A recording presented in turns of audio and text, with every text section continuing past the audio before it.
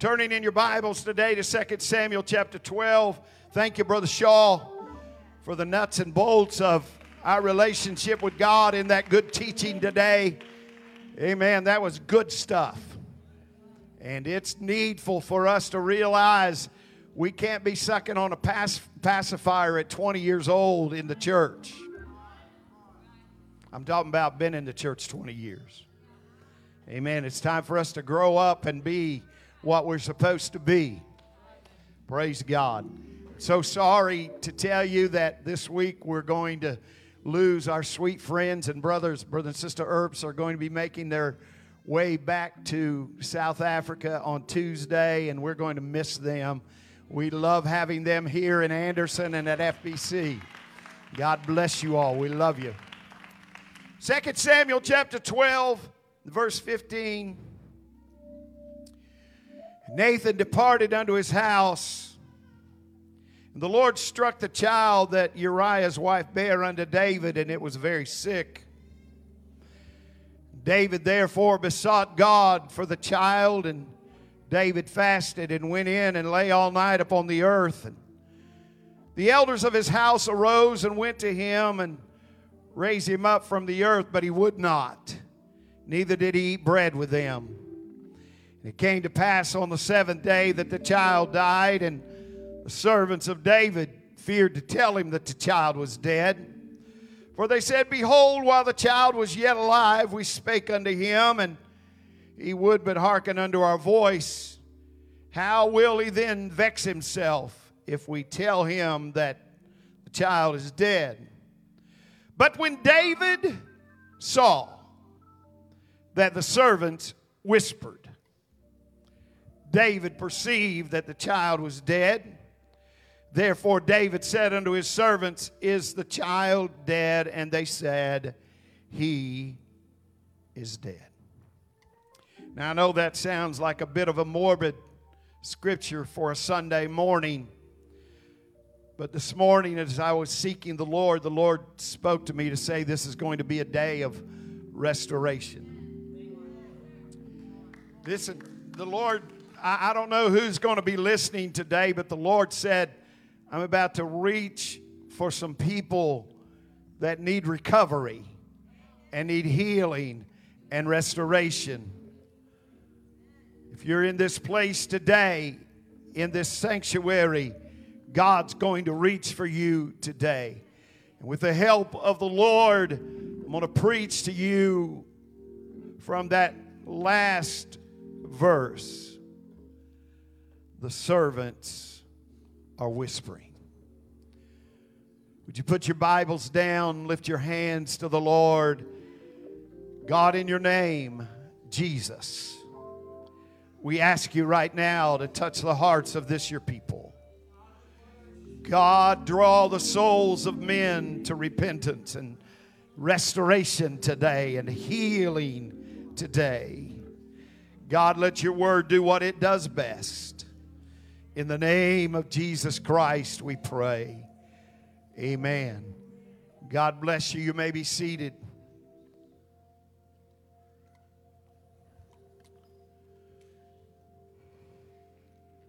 One of the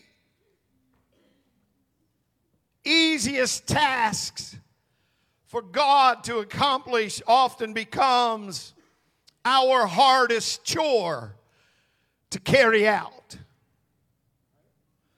I speak this morning, of course, of the mercy and forgiveness of God. It's been God's passion and great work throughout the ages to forgive men when they earnestly call out for mercy. And yet all of us who have been forgiven somehow forget it ourselves. The Bible uses one of the most gruesome and incredible pictures of a man's sin to paint this picture. And from that I want to preach to you today. The servants are whispering. I want to tell you today that this story actually begins about a year and a half earlier. I'll do my best to quickly lay the foundation to arrive at the point that I believe God wants us to get to before I weary you with much preaching. It begins by simply telling us that there was a time of year when the kings go to battle, that David stayed in the palace. Those kings were a bit smarter than we today. They knew that there was a time and season for battle.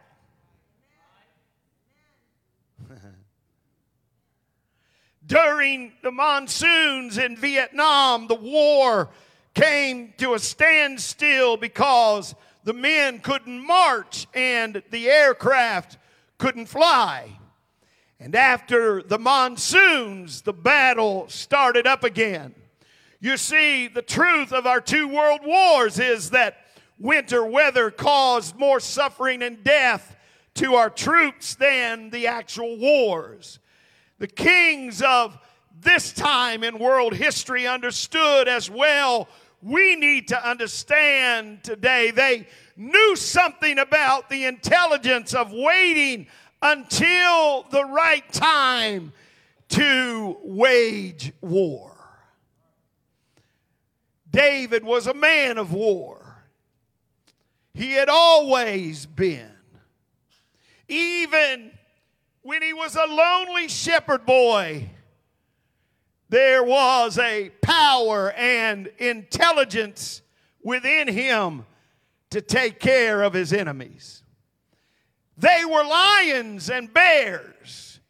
They were what seemed to be insurmountable enemies for one man. But David understood that it was not he alone that would fight that battle, but there was a God that was more than able to see him through whatever the enemy threw in his face. Hey, I rise on this Sunday morning to tell somebody there is no enemy that can stop a child of God. There is no enemy or force that is strong enough to hinder you if you'll put your trust in God. David was a man of war. He understood what war was, which is so ironic because as we began in the scripture today, we see that David decided to send everyone else to fight, and he stayed home. It's the spirit of the age. It's the spirit of our age. We want to have revival. We want to have a move of God. We want to advance the kingdom, but we want somebody else to do the fighting. You're not going to help me now. I want you to understand, the man of God said it to us today. It's time for the church to rise up and advance in the kingdom. It's time for us to mature in the kingdom and understand that it is our battle to be fought. And it's not one or two or even from a platform, but as the body of Christ, we must rise up in faith and do battle because there is a kingdom at stake and there are souls that are at stake. And if somehow we don't get a hold of it and we don't get a hold of the burden, somebody's going to lose out. Somebody's going to die. Somebody's not going to make it. David had served his nation because of his integrity and his willingness to fight for what was right. He was well known as a man of war. But somehow, David decided that it was time for everybody else to go to battle.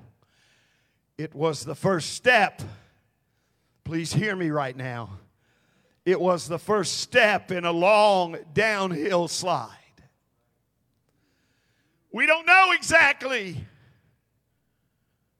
why David stayed and sent the army. But because of the tragic story that follows and knowing the way that the enemy deals with flesh, we can make some pretty good assumptions.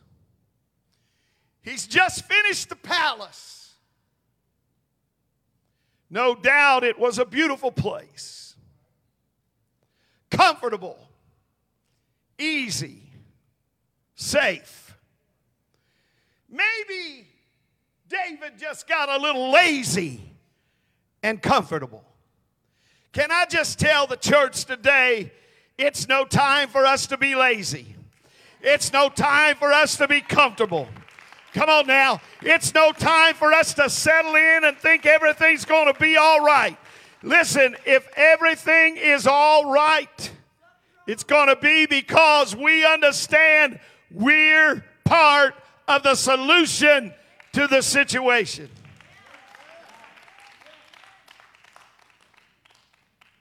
I am convinced that we are about to face some of the most difficult days that the church has ever seen. And we cannot sit on our laurels of success. Look at this crowd today. This is wonderful. What a wonderful Sunday morning crowd. But I want to tell you that we cannot afford to sit on the laurels of our success and sit back and let the enemy continue to make progress all around us and the church not push back. It's time for the church to rise up. Listen, if it ever was a time of war, if it ever was a time of battle, if it ever was the season to fight, today is the season to fight. But we cannot take our place of comfort and say, I'm going to send everybody else to the battlefield and I'm going to sit back and see what happens. It is a trap for the enemy to catch you unaware and to take your soul.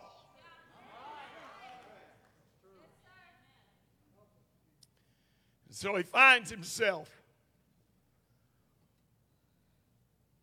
You know, what usually happens to a man just before he falls is he gets lazy and he gets comfortable. Men will work themselves crazy to get their position, get their title, get their desk and their chair and office with a view. Only then to fall into an adulterous affair with that secretary. Soon they lose everything. Or they begin to depend upon a drug or a bottle of alcohol to keep their edge. Soon the thing that they work so hard and diligently to achieve begins to crumble. I feel led of the Holy Ghost to stop right here, and I don't even know who I'm talking to right now, but I feel led to stop right here and say to you, if you're a man that's either pursuing or being pursued by someone, they are not pursuing you. They are pursuing your position. They are pursuing your place. And I want you to understand something. If you follow and give in to that pursuit, you're going to lose your position. You're going to lose your authority. And the only thing that will be left of you is the shadow of a man that you once were.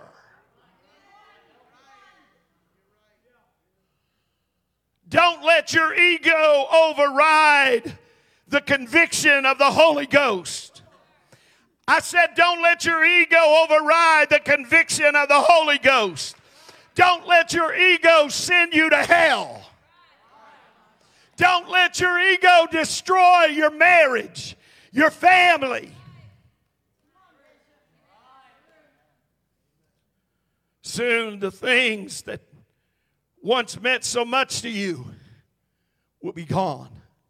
You see, The devil has a lot of tricks up his sleeve, but he doesn't have any new tricks up his sleeve.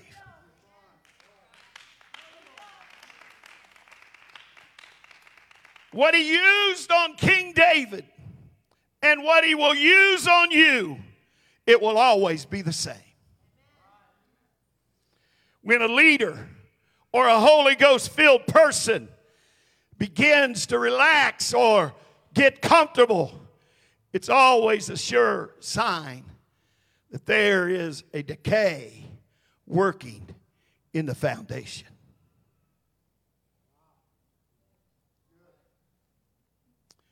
David sent his men to fight because he had nothing constructive to do now with his time and energy. He finds himself on the rooftop of his palace. Bored. I find it so ironic that people say they're bored in the kingdom of God. I mean, we live in a city of some 45, 50,000, I don't know how many now. And we don't have anything to do in the kingdom. There's maybe 250 people here this morning. I don't know. I didn't count the heads when they came through the door.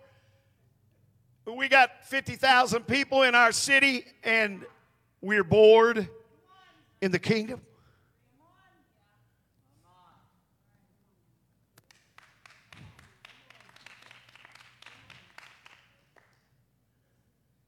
David found himself as an easy prey for the flesh. I'm going to talk to something in the Holy Ghost right now. I'm telling you, if you ever put your nose to the grindstone, if you ever put your shoulder to the plow, you better do it right now more than ever. Don't you give your flesh room. Don't you give your flesh opportunity.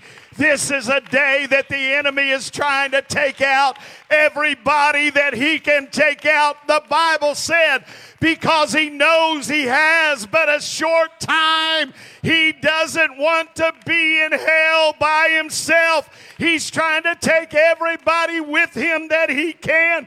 And let me tell you, he's not after the drug addict. He's not after the alcoholic. He's not after the sinner. He already has them. His target is you.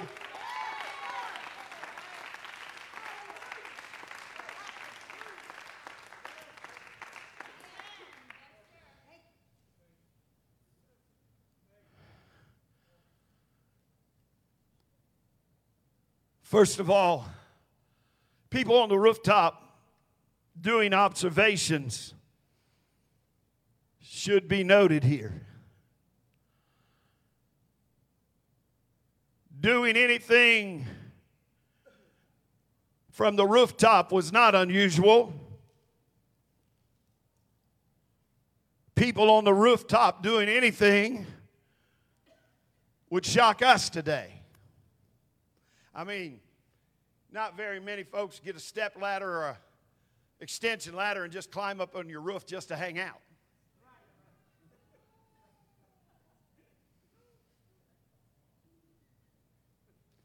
But in this time, the houses were smaller than ours today, and they didn't have porches or decks like ours. They were built with flat roofs, so that in the evenings, they could sit with their family and friends and enjoy the cool breeze on the roof. Also, the king, being able to see down onto the other rooftops, would be understandable because the palace was higher than the other buildings in Jerusalem. I don't know if it was a usual custom to be bathing on the rooftop in the middle of the day, but some of the blame should certainly be placed upon the woman. At the risk of sounding like a religious prude this morning, I need to stop here to tell you that women who are listening or watching, if you can hear me today, what you wear and how much you show is a powerful thing.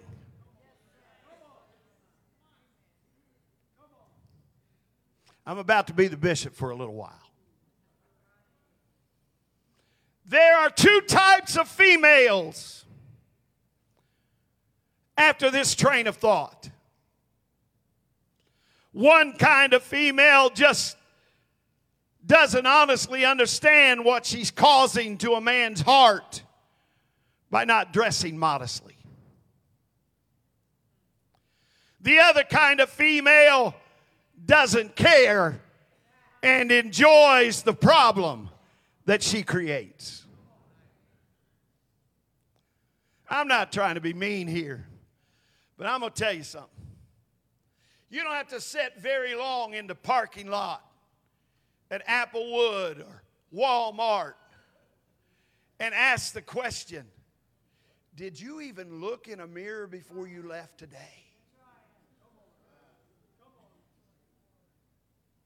I know this sounds mean. I don't want to be mean.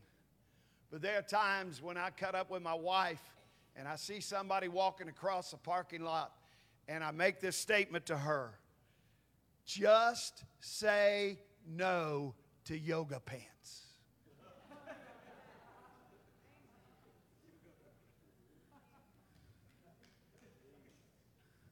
You with me, Brother Mike? Woo! Oh, don't let me get hung up here, Jesus. God has created men, ladies, to be a sight-oriented creature. The woman is not. The female whose heart is right, whose spirit is right, then they will keep that in mind whenever they put on anything or take anything off. Man, it got quiet. Bathsheba, no doubt, knew her rooftop was in view of the palace. She knew her husband was off to war and the king was not. And she carries her share of the blame. The Bible doesn't try to ice it over. The scriptures never attempt to make the sin pretty or justify it at all.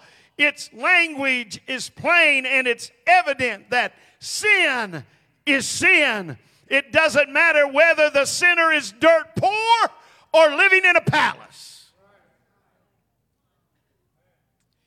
David exercised his right of authority as king and called a servant and had her delivered to the palace.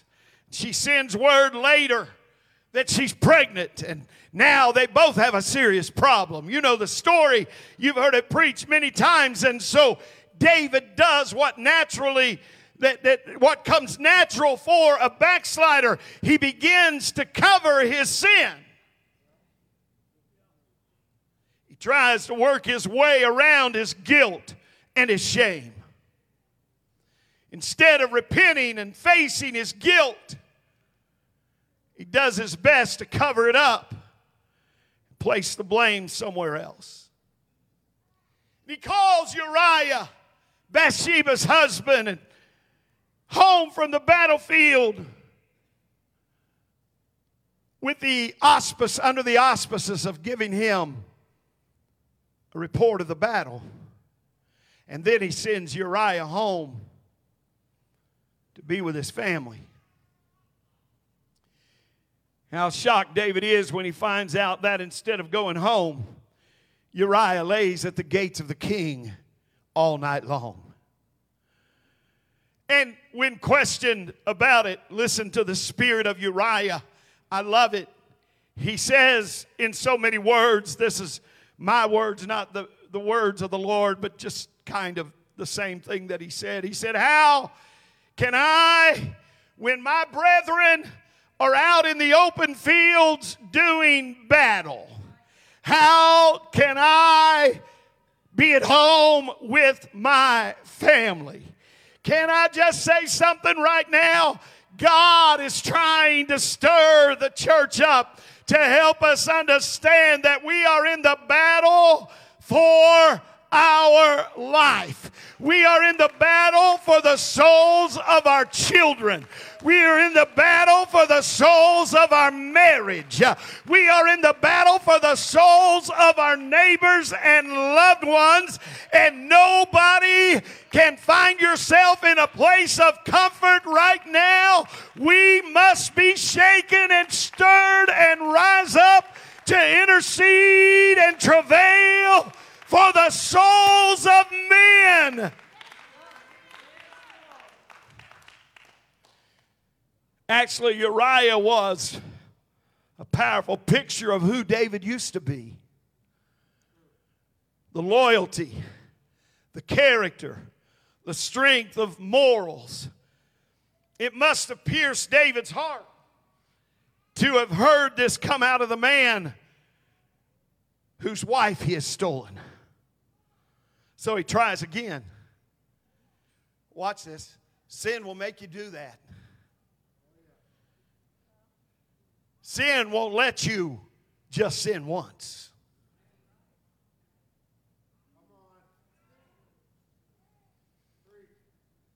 Sin will lead you in places where it feels like there's no return. But I've got good news. It doesn't matter how far you've gone today. Mercy and grace are still intact. The hand of God can still reach you right where you are. But you must come to Him. He will not come to you.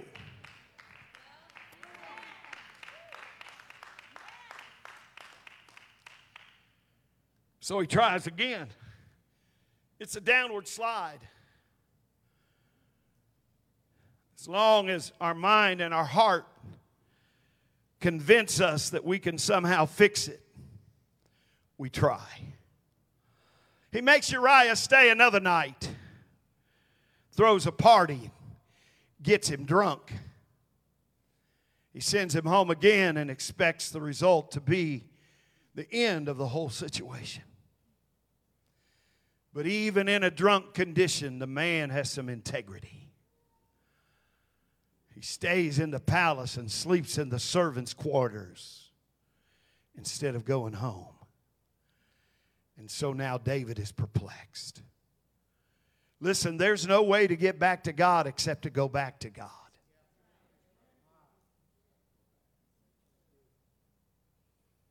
You cannot manipulate God. You cannot outsmart God. You may hide it from a lot of folks, but you'll never hide it from God. You see, once a soul begins to take steps away from God, there's a spirit out there hanging around to make sure that there's no stopping until there is total destruction. You remember the character of the enemy of your soul. The Bible said that he cometh to kill, to steal, and to destroy. He won't quit until you die without God and spend eternity in hell. Don't think that he's your friend. Don't think that he's your companion. Don't think that somehow whatever he's offering you is because he loves you. He's offering that to you because he's trying to lure you into his trap that will be your eternal demise. I wish you'd lift your hands with me and help me right here. Oh, God.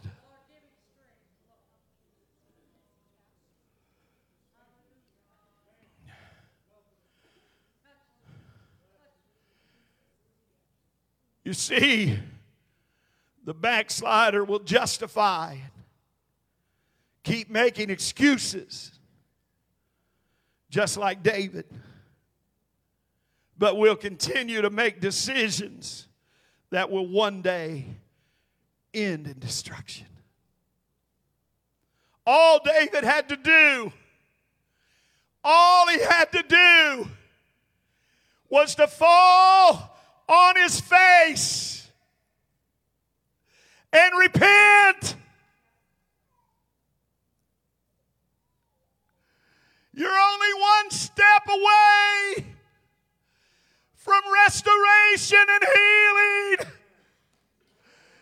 But you've got to be the one to fall on your face and ask God to forgive you.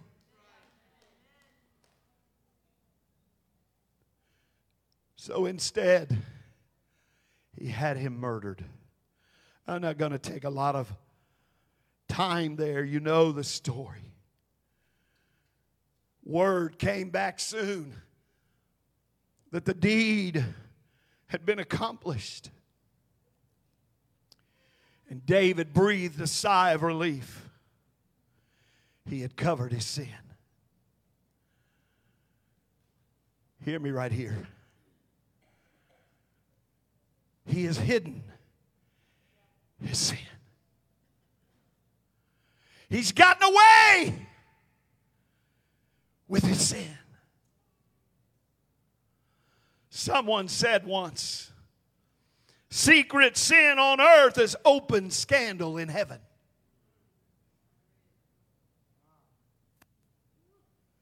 David is going to learn what some of us need to learn before it's too late. You may keep it from your wife.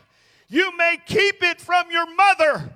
You may keep it from your best friend and your pastor. But your sin is never hid in heaven.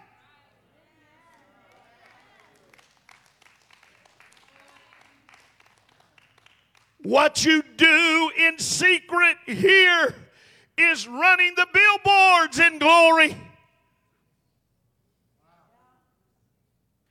It's why the Bible said that the angels rejoice when one sinner comes to God. It's because they've seen your sin ever before them. And that day that you repent and God forgives you, your name is taken off the billboard and the angels rejoice. You've got an opportunity to be saved. What you do in secret is not secret at all. I wonder if any of us would live any differently if we realize that we're being watched closely by all the hosts of heaven, as well as all the saints who have gone before us. I know this is a little weird, but I think sometimes, our flesh sometimes thinks weird stuff. And I think sometimes when I think of something that maybe is a little off, a little weird, I'm thinking to myself, I wonder if Bishop Bingham can see that. I know it sounds a little weird, but you don't know, and I don't know. But I want to tell you something. We need to live our lives as though somebody is watching over us every day, every moment, every hour. I said we need to live our lives because they're watching us, and every decision that we make, every choice that we make is being scrutinized by heaven.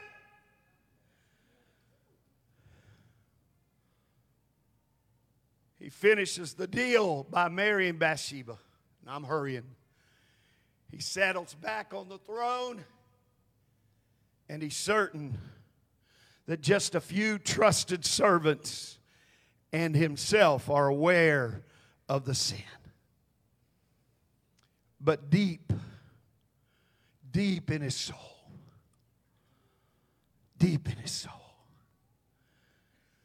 David knows God has seen. Make no mistake here. You may think that nobody knows. God knows. Every morning, every night, before the king can occupy his mind with the business of the kingdom,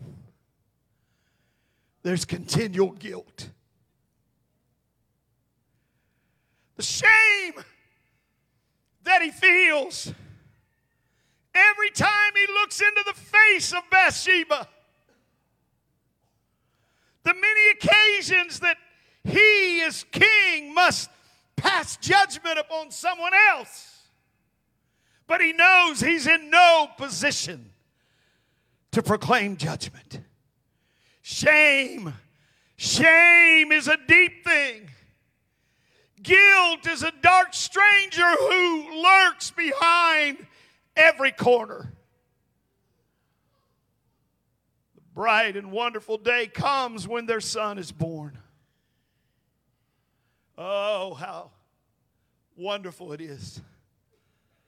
Bathsheba embraces that little one. David walks in and he sees him. At first glimpse, that sweet face, the nose that resembles his mother, the ears of his grandfather Jesse, the eyes. The eyes are the eyes of his father. And it's like looking into a mirror again. He relives it all over again. In just a few seconds, what's supposed to be covered is uncovered. I'm speaking to you today, my friend. If you're watching, listening today on the internet, I want you to know that God loves you, but you can no longer cover your sin. I'm speaking to those of you that are in this congregation today. God has sent me with an indictment from heaven to tell you, I am going to uncover your sin. I will reveal it. There's no need to try to hide it. The only way that it can be dispelled is for you to come to me and receive and accept my mercy unto you.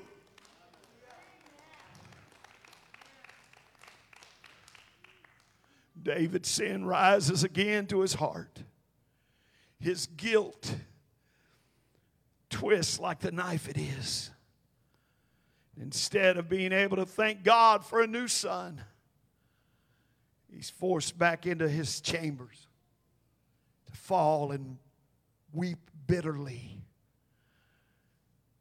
The devil rejoices today when we carry our shame. How broken is God's heart to miss David's song. How God's ears miss the praise and the music from David's harp. How dark the sin. How deep the pain. The thing between you and God today is the same. If only David could understand. The whole time his enemy whispers into his heart that God doesn't care, that God hates him, that God has walked away and will be silent forever. God is working on a plan.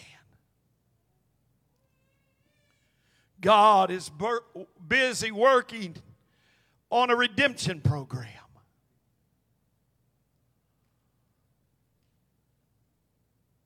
Just because God is silent today in your life doesn't mean that God has winked at your backsliding. Just because God hasn't sent judgment doesn't mean heaven is going to be silent forever. Heaven will open soon, and God will speak. It will surely and most certainly happen. The Bible said, but the thing that David did displeased the Lord.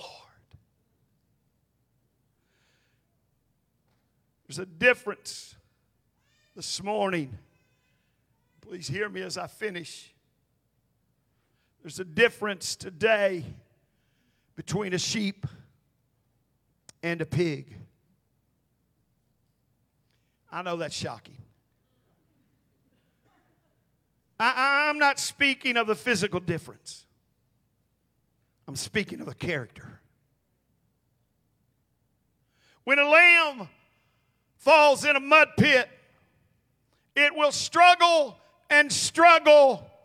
It will bleat and cry until it either works its way out of the pit or the good shepherd will come and rescue it from the muck. But a pig is different. When a pig falls into a pit of muck and mud, instead of struggling to get out as soon as it can, it will simply settle down and begin to enjoy the quagmire. Hear me today. God will never leave a lamb in the mud if it is truly a lamb.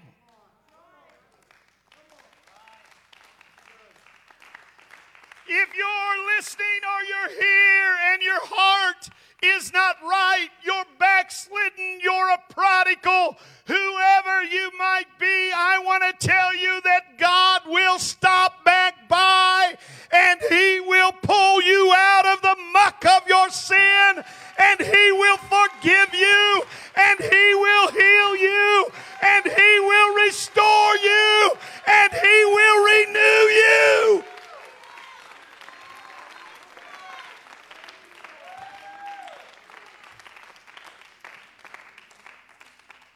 Some wonder why God doesn't intervene in their sin and their backsliding.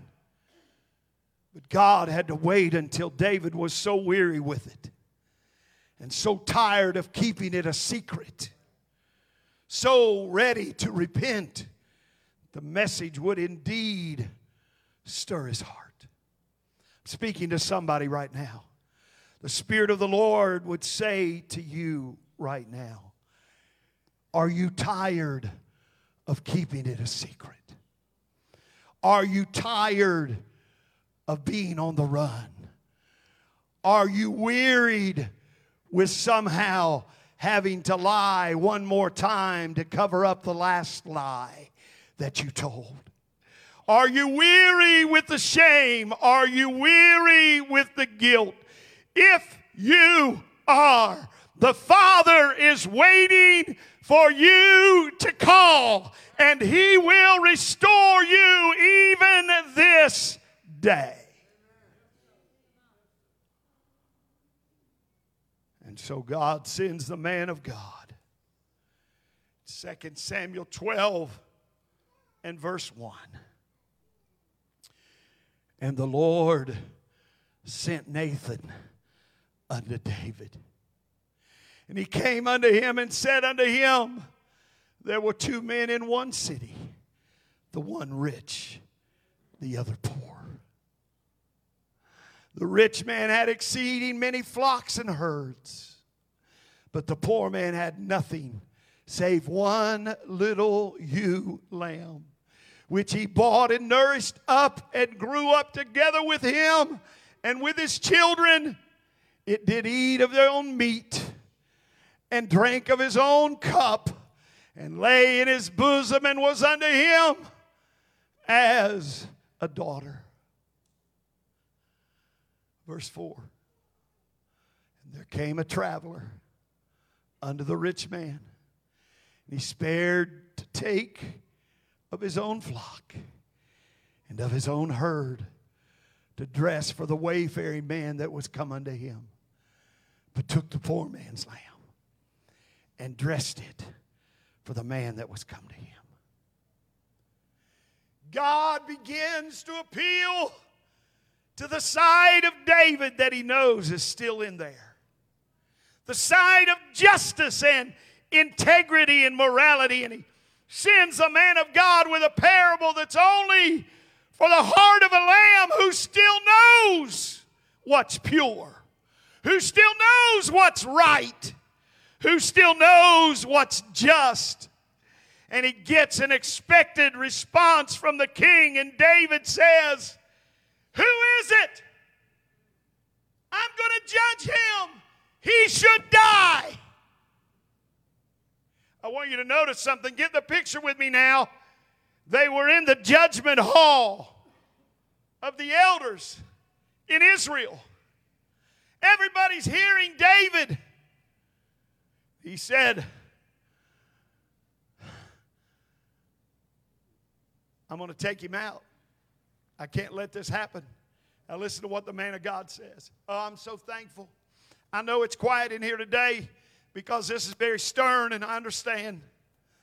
But I'm thankful for a man of God that won't hold the word of God back just because he thinks it's going to hurt my feelings. I'm thankful that if I'm headed for hell, there's still men of God that'll stand in the pulpit and tell me that I'm not right and I'm headed for destiny in hell.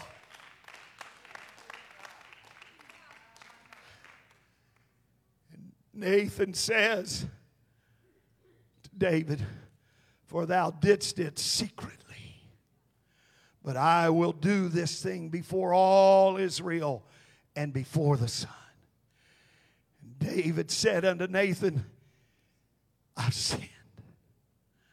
I've sinned against the Lord." And Nathan said unto David, "The Lord also hath put away thy sin. Thou shalt not die.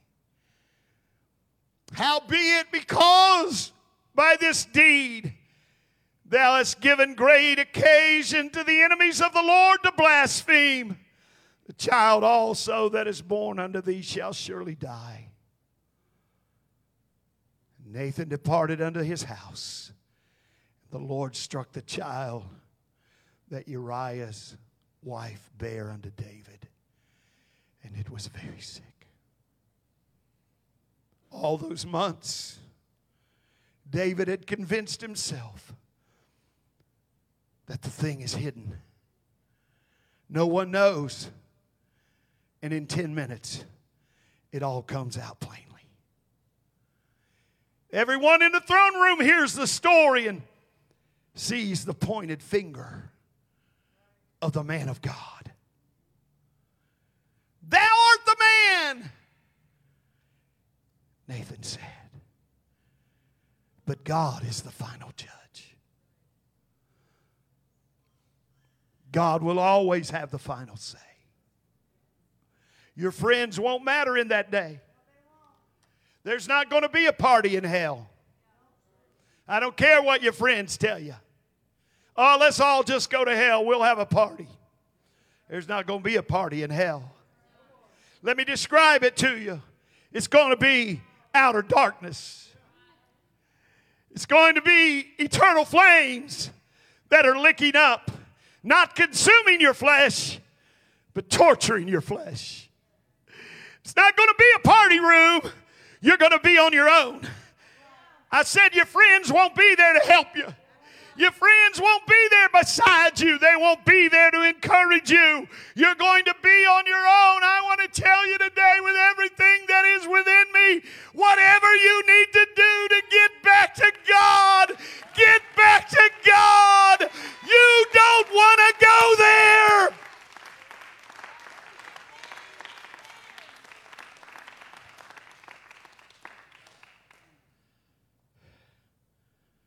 When the man of God left the throne room, there was an immediate change in the king.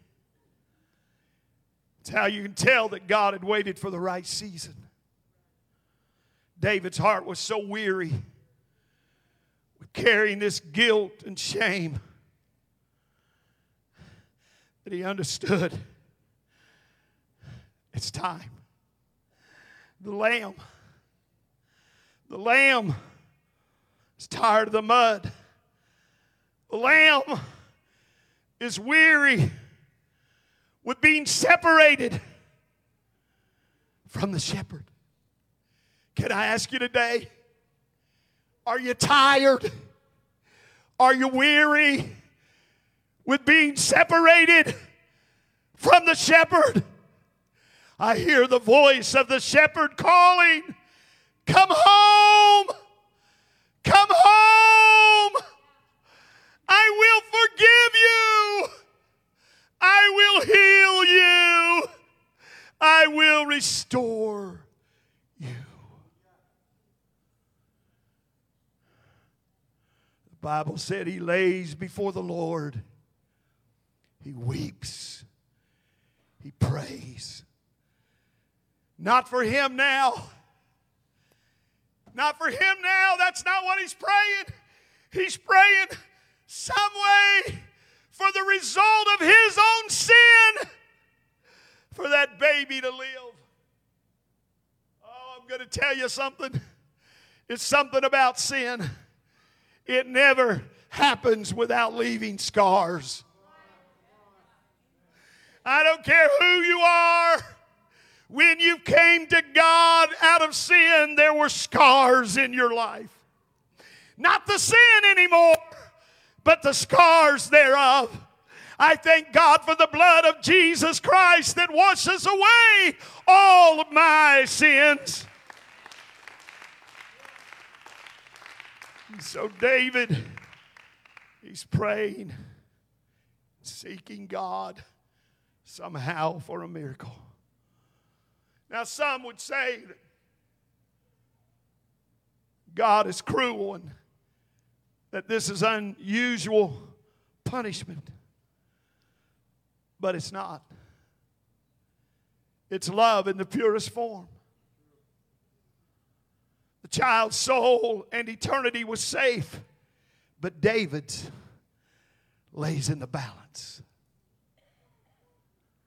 Whatever God uses to bring us to repentance will never be worth more than the sin or rebellion that we're enjoying.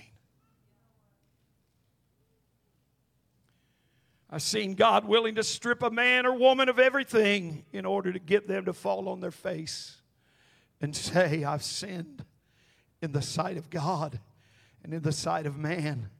Have mercy upon me, O God. 7 long days. Completeness. 7 long days. David's repentance was complete, perfect, and fulfilled. And he noticed something different. Something was happening. Look at the person next to you and tell them, the servants are whispering. I've come all this way this morning to get to this point for someone in this room, somebody that's listening right now. Something's different. Something's changed. The servants are whispering. They whispered because the baby was dead. The judgment was complete. God's anger was spoken and now finished. The Holy Ghost has come to tell you today, the servants are whispering.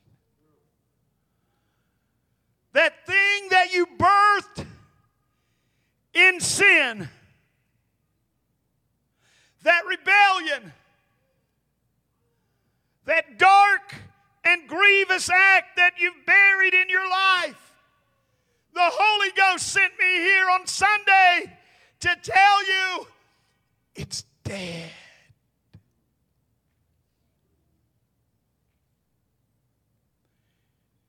You who have had a hunger to be clean again in the sight of God. You who don't really enjoy the muck and the stench of the pig pen. You who really would love to have a relationship again with God, the devil says simply, you cannot. I've come to tell you on this Sunday morning, the servants are whispering. I want you to bow your heads and close your eyes today.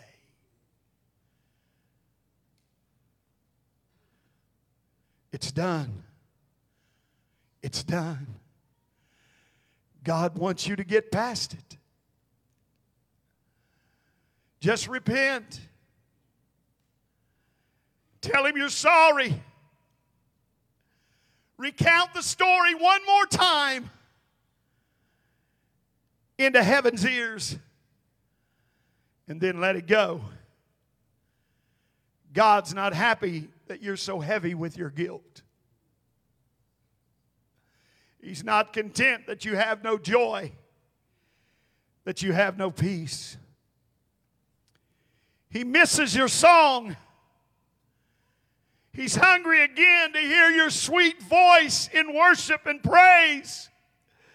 The harsh things that you've endured the past year, or however long it's been God's sign to the Lamb in the pig's pen that He knows your sin. He's seen your backsliding, but the servants are whispering, the child's dead. It's time to bury it and start living again. Something's changed here. I want you to stand with me. The air in the room is different right now. This is a call to repentance in this building right now.